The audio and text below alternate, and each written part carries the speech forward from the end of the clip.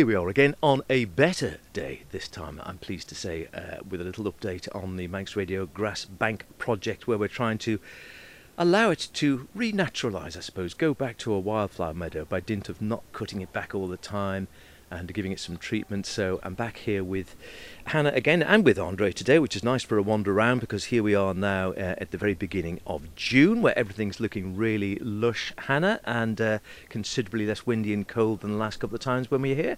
Yes, I think this is the least windy it's ever been while I've been here, which is saying something.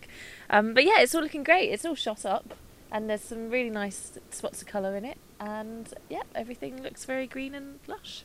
And more to the point, I think, because we did earlier in the year, you brought along some yellow rattle seeds, which you'd harvested from elsewhere, and we kept them in the drawer in the beginning. I can't remember now when we did it, because they need a bit of cold really to sort of get them going. So we came out on what turned out to be quite a windy day and put them around, basically trying to hoof them into the ground, making little holes, pushing them down, and hopefully a bit of water then, which did actually rain shortly afterwards. And then we haven't had a super cold winter, so I don't know whether that goes in their favour. However, we have seen at least one yellow rattle plant at the top there. Yeah, we've seen one. I mean, we sowed them back in September, I believe, and I was thinking of them over winter. I remember when it was snowing, and I was thinking, "Oh, yellow rattle, it's snowing! Come on, wake up!"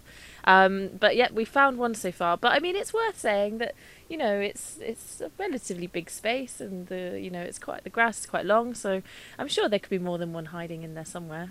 But yeah, one is what we've managed to find so far.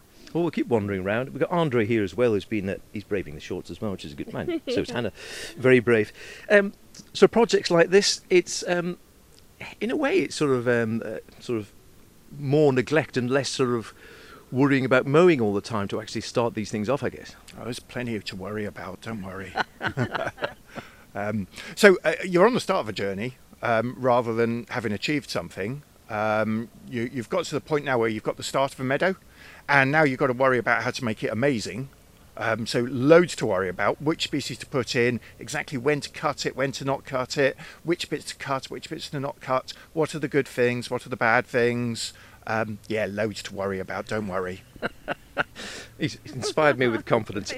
Okay, here we are in June then, so we're looking around. We've got a little bit of yellow rattle. You've been having a little bit of a pond around, so there's already, I mean, they've probably been here for a while, but a few things, obviously, things everyone would recognise. There's some docks nicking around, there's some thistles, there's some, I think, a bit of vetch, there's dandelions knocking around. Anything else of interest that's caught your eye, just a little paddle around? Yeah, so the most exciting thing you've got here is probably something that was already here, which was bird's foot trefoil. And that's one of those big engines of biodiversity, supports lots of insects. The most noticeable one is the common blue butterfly, which I can see two from here. So common blue butterfly uses bird's foot trefoil as a food plant, and it's a very beautiful golden yellow flower. From here I can see at least one oxeye daisy, and I can see some bladder campion, I can see knapweed. It's all still quite grassy, so the grass is definitely outnumbering the wildflowers, but what you want, you've got a lot of. There are a few things that you haven't got. So I'm not seeing any big meadow buttercups, and I'm not seeing red clover. Now, if we could get those two in, I think we'd be on a winner. So it's a case of trying to, over a period of time, it's a long game. It's not something that's going to happen over a matter of weeks and months. We're talking about, a year, 2 years, 3 years, and it's a case of trying to weaken the grass and allow some of the wildflowers to come through. Absolutely. At the moment, the grass is still quite vigorous, but a few times of cutting and collecting the hay, taking the hay off, that will reduce the kind of critical fertility of the site. And as the fertility comes down, the grass weakens, and when the grass weakens, that's when the wildflowers will start seeding themselves around, and kind of the whole thing takes care of itself, and you have to stop worrying at that point because you've achieved something. I'll try not to worry too much. And now, I was just mentioning before when we came out here on the back of Manx Radio, and I'm sure a lot of other sites people might be doing this, there's a good sort of swathe of thistles over the far side. Now, they can be problematic. Are they the sort of thing you should just think, well, just leave them, or is it better to try and cut them down again before they've flowered? So thistles are a mixed bag. One is they're really unpleasant to walk through, and if you've got a meadow in a garden, I think one of the things about a garden meadow would be enjoyable. You want it to be enjoyable to walk through, and I guess thistles aren't. Thistles are amazing for wildlife. The flowers are full of nectar, full of pollen, and the plants themselves support a lot of insects. So yes, they're good for wildlife, but they don't look always that fantastic. And probably in a small garden meadow or a small sort of amenity space, I would probably say that maybe the thistles are better off kind of further afield in wilder places. Okay, so maybe if I get out then and take some of them back and do a sort of halfway house, then take some of the worst close to the path down there, leave some a bit further down for the wildlife, go for a sort of a half and half approach. I think that sounds like a good and reasonable approach. Yes. And then we were talking about sort of mowing this year. So this is the first year we did we didn't mow it last year. We left it until the end of the year, hacked straight back then, or as far back as we could towards the end of the year, and raked it off. Hannah and I came out with the yellow rattle later on. So this year we've just left it so far. We're just going to trim around the borders. When do we need to think about, or people doing something similar this year, when would you say we need to actually crop the whole meadow again here now? It's probably earlier than you think. The tradition on the Isle of Man would be cut after Tynwald Day, and I'd say that's really appropriate. So middle of July would be brilliant for this meadow. If you leave it too long, then the grass will just start to get really thatchy, really tall. It will start to fall over and become really difficult to cut and manage, and you'll end up with quite a thatchy meadow where plants like yellow rattle and the uncompetitive wildflowers really struggle to come through. So cut it really short around July, and then probably just top it once or twice in the winter, with your last topping just being before the yellow rattle germinates around the middle of March. So if in the middle of March it's got its last cut, then it's good to go for next spring. But in future years you can cut less. So as your fertility declines and the thatchiness and the vigour goes, then you could probably have a longer and longer season. So leave your first cut until August, and then potentially September when it's really, really established. Okay, so a short back and sides in sort of Tynwald Day-ish, somewhere around the first week of July, and then through the rest of the summer, just a bit of a trim. Certainly during the winter, just one or two trims during the winter. I mean, you might find that if you cut it in July, some of the plants will bounce back and try and give you a bit of a second flowering. So you might find that you get a little bit of a second shot at a meadow, kind of around September time. Okay, and time-wise then, on a project like this, we're talking 5 years, more, less?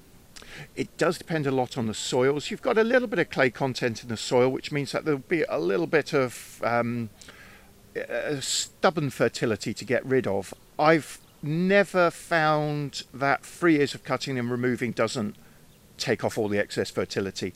I'm sure there are places where it does take longer, but looking at this site, 2 or 3 years, and I think it will be as good as it's ever going to get on a fertility basis. That's terrific. And I have to say, I mean, the thing is, I suppose it's the sort of thing anyone can do. And the areas here, there's another amenity site which doesn't belong to Manx Radio, just across the other way of the drive, where that is, as are a lot of green sites, that's mowed down by a whole load of guys who come up and just sort of mow it and leave it every year, but it's hacked down. Personally, I think the actual longer grass in the wild already actually looks a bit better to my eyes and seems to be a bit more wildlife friendly than the sort of the standard green which we see just being mowed down with the grass blowing around every sort of 2 or 3 weeks of the summer.